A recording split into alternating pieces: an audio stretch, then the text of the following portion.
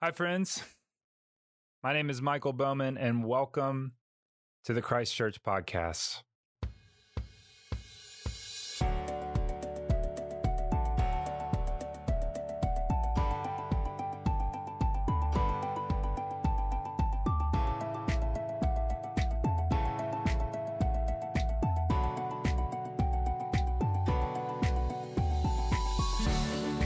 Yeah, so I have a story that I want to tell you today about the Apostle Paul.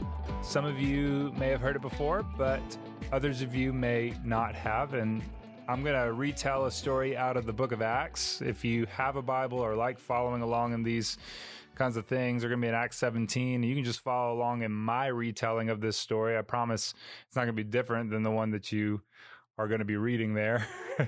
But the story goes like this. Paul has made his way to the city of Athens. He's been traveling around the Mediterranean, bouncing from city to city. He's preaching the resurrection of Jesus from the dead. He's preaching that Jesus is the Messiah that we have been waiting on. He's setting up and planting churches, and he's barely escaping riots with his life. If you've never noticed this before in the book of Acts, you will now, after I tell you this. I don't know. Well, I do know.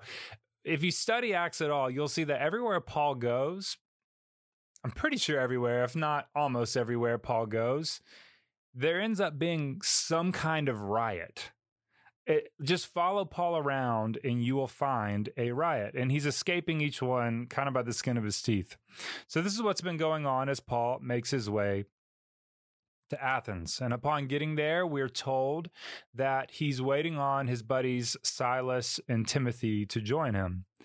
So while he's waiting, as any normal person might do when they come to a new city or a new town, he starts walking around. And he's kind of taking in the sights, right? Like he's looking around to see where the good food is, what's going on, what is this? What is the culture of this city like? What brings it to life? What makes it different from other places? He's just kind of checking things out and walking around the city as he waits for Silas and Timothy to join him. And it doesn't take him long until he realizes that there are idols and statues depicting various gods and goddesses, as well as temples to serve as places of worship for specific gods and goddesses all over the place. I mean, they're like Starbucks or like a Walgreens. I mean, they're on every single corner, right? Religion is ingrained into the culture and the society that makes up the city of Athens. But Paul, because this is what Paul does. I mean, this is what he does in every single city. He first seeks out and finds the synagogue in town, and that is where he will set up shop, if you will. So Paul does what he always does. He finds a synagogue. He preaches that Jesus Christ, Jesus from Nazareth, was the Messiah that our scriptures, or that is the Jewish scriptures, prophesied was coming. He tries to prove it, and he debates with the people in the synagogues, the Jewish people there, about Jesus being the Messiah. And then what he often does is, after he spends time in the synagogue, preaches from their scriptures, shows, or proves rather, that Jesus was the coming Messiah and is now risen from the dead. He leaves the synagogue and he goes from there to the city centers or the marketplaces, and he shares about Jesus with the people there. So he starts with the Jewish people, and then he goes to what we call, or at least scripture calls, the Gentiles, right? Starts with the Jewish people and then goes to everywhere else. This was his custom. This was his form of ministry. So this is what Paul's doing in Athens, like normal. Yet here's the thing. What's interesting about this story from Acts 17 is that Luke, who we presume to be the author of both the Gospel of Luke and the book of Acts, Luke finds it necessary to name some of the people that Paul is talking with. And before you begin to wonder, because I know, we're about almost 5 minutes into this episode. Yes, I promise I'm going to get to this whole idea of God's presence, okay? I promise we're making our way there.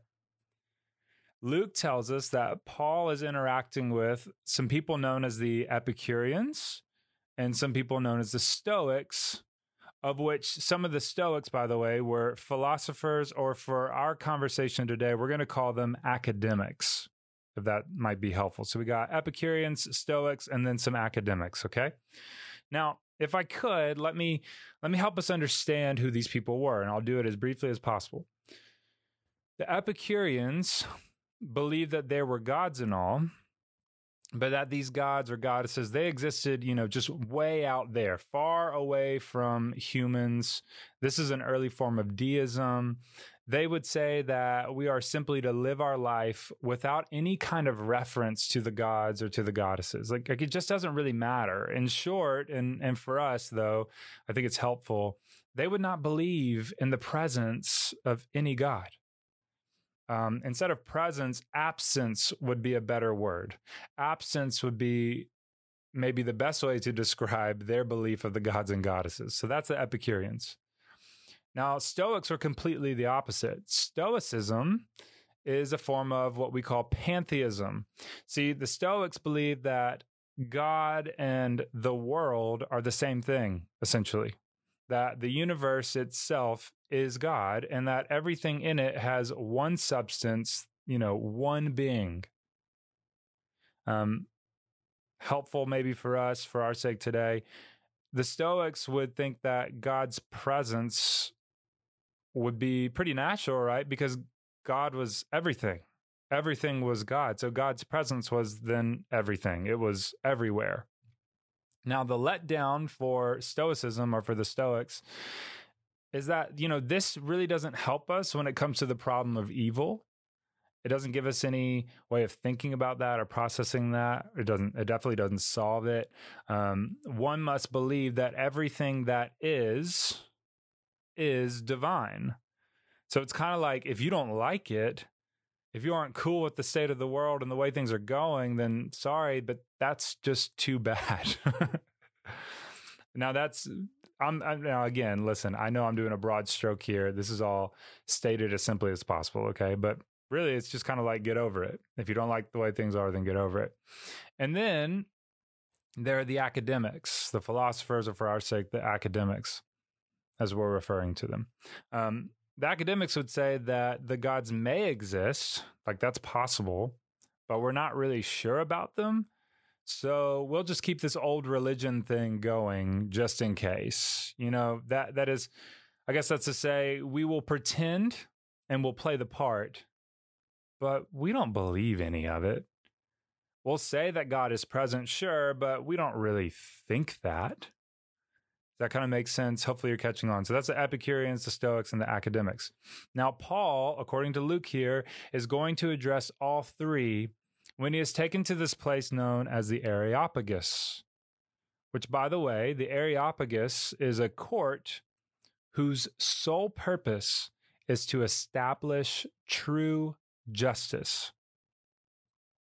Now, here's a tidbit more about the Areopagus for your further understanding. Plus, I just think it's important to the story, and it gives you a lot of context and background. Maybe you'll kind of pick up on the scene here. Hopefully you can start to picture yourself in this setting. So we're in Athens. Paul's talking to all these different people about the risen Messiah, aka Jesus of Nazareth.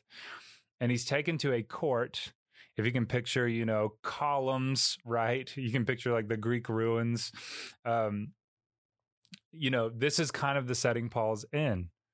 And he's taken to this court known as the Areopagus, whose sole purpose is to establish true justice. So here's a little bit more about the Areopagus. There was this Greek play known as Eumenides. And within it, there is a scene where the court of the Areopagus is formed. And the Greek god Apollo, who is the son of Zeus and Leto, or Leto, just depending on how you want to pronounce that, Apollo says that when a man has died and his blood is spilt on the ground, there is no resurrection. Hopefully you're kind of starting to see why this context is important. Areopagus is formed in this Greek play known as Eumenides, in a scene where the Greek god Apollo is talking about how when a man dies and his blood is spilt on the ground, there is no resurrection. So let's go back to the story. Paul is taken to the Areopagus and he's placed before this court. whose sole purpose is to establish true justice and was formed with the belief that there was no such thing as the resurrection from the dead. And what is Paul going to talk about?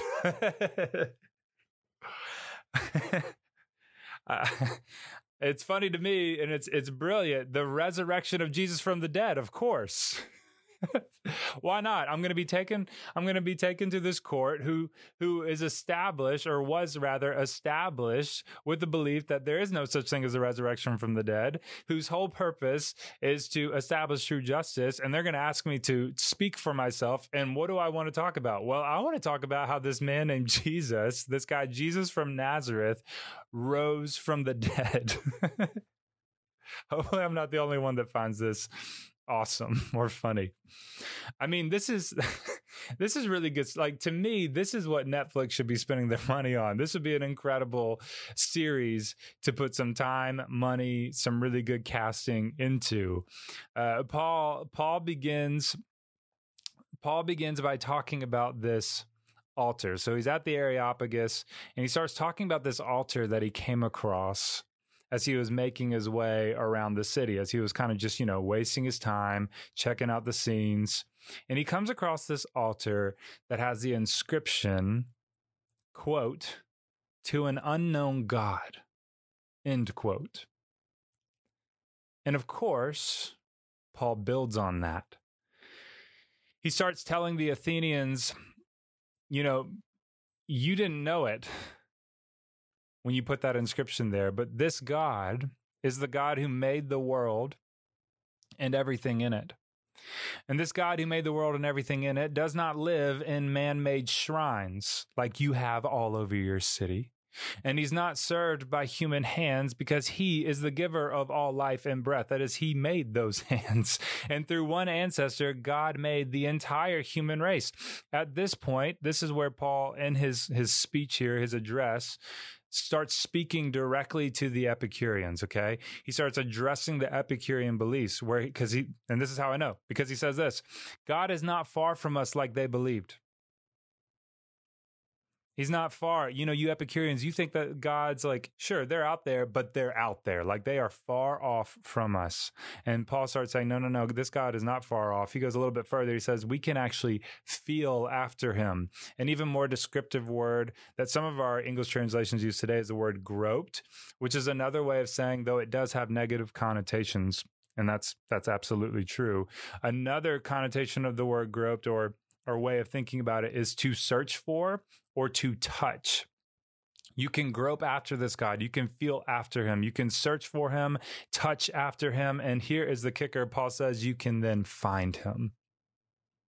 This God's not far off. You can feel after him and find him. To directly quote Paul here, he says to them, we can search for God and perhaps grope for him and find him, though indeed he is not far off from each one of us. Yeah, he's not far off. He's not far off from each one of us. To the Stoics, Paul then shares that God is the creator of all things. For example, he created the universe, but he's not the universe like you think. He created the universe, but he's not the universe. The universe is part of this God's creation. He created trees, but he's not a tree. He is not found in gold or silver or stone or in statues or sculptures made by human beings. And then he addresses the academics as he continues on in this address. Paul notes that God has overlooked this time of human ignorance, of, not really believing, but just in case it is, we will follow the rituals and play religion. No. Paul says this God has overlooked all that ignorance. But now, as Paul loves to say, God is sorting out everything and making all things right. How do we know? Because here's the main thing. God has done all of this through a man that he appointed, Jesus, and the assurance God gives all people is that he has raised him from the dead. See, the resurrection tells us that Jesus is the Messiah, and therefore that he is the one through whom God is making everything right at last. Paul isn't preaching about some foreign god or goddess. He's telling the Athenians and everyone present at the Areopagus about a God that they have hinted at worshiping, the temple to an unknown God. right? They've hinted at worshiping this God, that their own poets have even touched on this God. The signposts they have all over their cities and their societies, but they all fell short. They got close, but they fell short. They stopped too soon. Paul is giving them a story that picks up where theirs left off, and he makes sense of it in a way that they could not even imagine beforehand. See, Paul wants the Athenians to understand that this one true God can be sought after and found. He can be felt and known. He's not far from any one of us. This God is closer than we could ever have imagined. This God has drawn near to us, is present with us. This is the God in whom we live and move and have our being, as Paul would say, quoting the poets of Athens. This is the God in whom we live and move and have our being. So if we're honest, which I think a lot of us like to be honest, right? If we're honest, I think we could find ourselves at times in the place of the Epicureans, maybe believing that, sure, yeah, there's a God, but he's not present with us. He's off somewhere else. He's far away. He's probably not even all that concerned with my life. Or maybe at times we find ourselves with the Stoics saying, of course God is real because God is everything. And that all sounds really good until, life happens. Until we interact with death or some kind of loss or pain or some kind of suffering or disagreements or divisions, the problem of evil, then what? Or maybe we find ourselves with, the quote unquote academics, saying things like, well, I don't know if any of this is real, but I'll at least go to church and say the prayer and be nice to people because, this whole thing is about being nice, right? I'll at least do all those things because in the off chance that this is all real, well, I want to have at least looked like I believed. And I think what Paul is trying to get at here is God has been here all along, but you didn't know it. The Athenians, Paul would even point out, are extremely religious in every way. But they were missing God. Even more, they were missing God's very presence that was with them. And we, like the Athenians, might find ourselves worshiping all sorts of things that are not God, whether it be our work, our projected image that we want others to see, our football team, money, sex, or the image of God that we have created ourselves, the kind of God who fits all of our neat and tidy boxes, who would vote like we do and hang out with the people that we do, who comes out when we need him for something, that genie kind of God or like a Santa Claus in the sky. And in doing so, we've completely missed the one true God who made the world and everything in it, who is Lord of heaven and earth, who does not live in shrines served by human hands as though he needed anything, since he himself gives to all mortals, that is you and me, life and breath and all things. From one ancestor, this God made all nations to inhabit the whole earth, and he allotted the times of their existence and the boundaries of the places where they would live so that they would search for him, that they would search for this God and perhaps even feel for him and then find him, though indeed he is not far from each one of us. For in him we do live and we do move and we do have our being.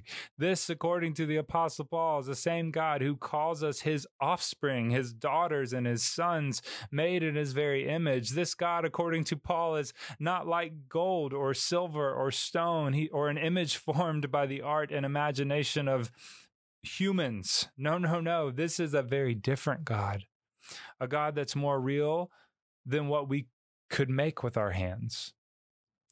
I mean, he created our hands. Paul goes on to say that this God has overlooked the times of human ignorance and commands all people everywhere to repent. That is the Greek term metanoeo there. That is to change their mind and their way of living, because God has fixed a day on which he will have the world judged in righteousness by a man whom he has appointed, aka Jesus, and of this he has given assurance to all by raising him from the dead. This is Paul's message at the Areopagus. This is Paul's message to the Athenians. This is, I would say, Paul's message that I'm taking from here for us today. The Athenians had idols everywhere. Temples to all kinds of gods and goddesses were all over the place. Did you take Greek mythology? I did, or at least we spent some time talking about it in school, like elementary school or something. And the stories are wonderful. I remember that they were super fun to read about and interesting, and I had fun learning about them. And you might even remember how these gods and goddesses were portrayed. You might even remember just how many of them there were. The problem, as Paul is able to see, is that the God revealed in the person of Jesus Christ remained unknown to them. And listen, I know this is true for us even today. We might not have temples to various gods and goddesses, but we do. The shopping mall can be a temple. The football stadium can be a temple. We even joke about it and call it as such, don't we? We've made our own idols. We've made various gods and goddesses that we've spent our money on. We've given our time to. And not all of them are necessarily bad, but once they become that idol, I know you know what I mean. And this isn't a finger wagging thing. We all do it. We all do it. So we might not have, statues of Greek gods and goddesses everywhere, but we have different statues for sure.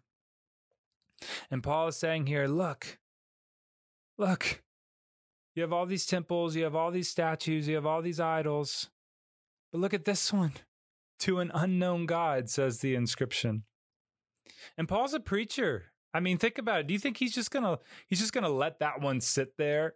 No, this is like fuel to the flame. Paul takes it and runs with it. This God you worship as unknown, Paul says, let me tell you about him. Friends, we do not worship an unknown God. Maybe let me say it another way. We worship a God who desires nothing more than to be known. God is present among us now. May we recognize God's presence. God is not off somewhere else, but closer to you than you could fathom. God is not everything. God made all things and is revealing himself through all that he has made. God is not everything, but God is the maker of everything. God is not nice, or rather, God is not a nice thought or a religion to practice. God became incarnate among us, revealing exactly who he is, displaying his perfect love for us on a cross, resurrected from the dead that we might one day as well, and ascended into heaven that he might be forever present with us by the Spirit. So friends, seek God out. Look everywhere for him. Jesus would say it like this: seek first the kingdom of God. But beware. Beware. I love saying it this way. You just might find him. For indeed, he is not far off from any of us. Yeah. He's not far off from any of us. Grace and peace.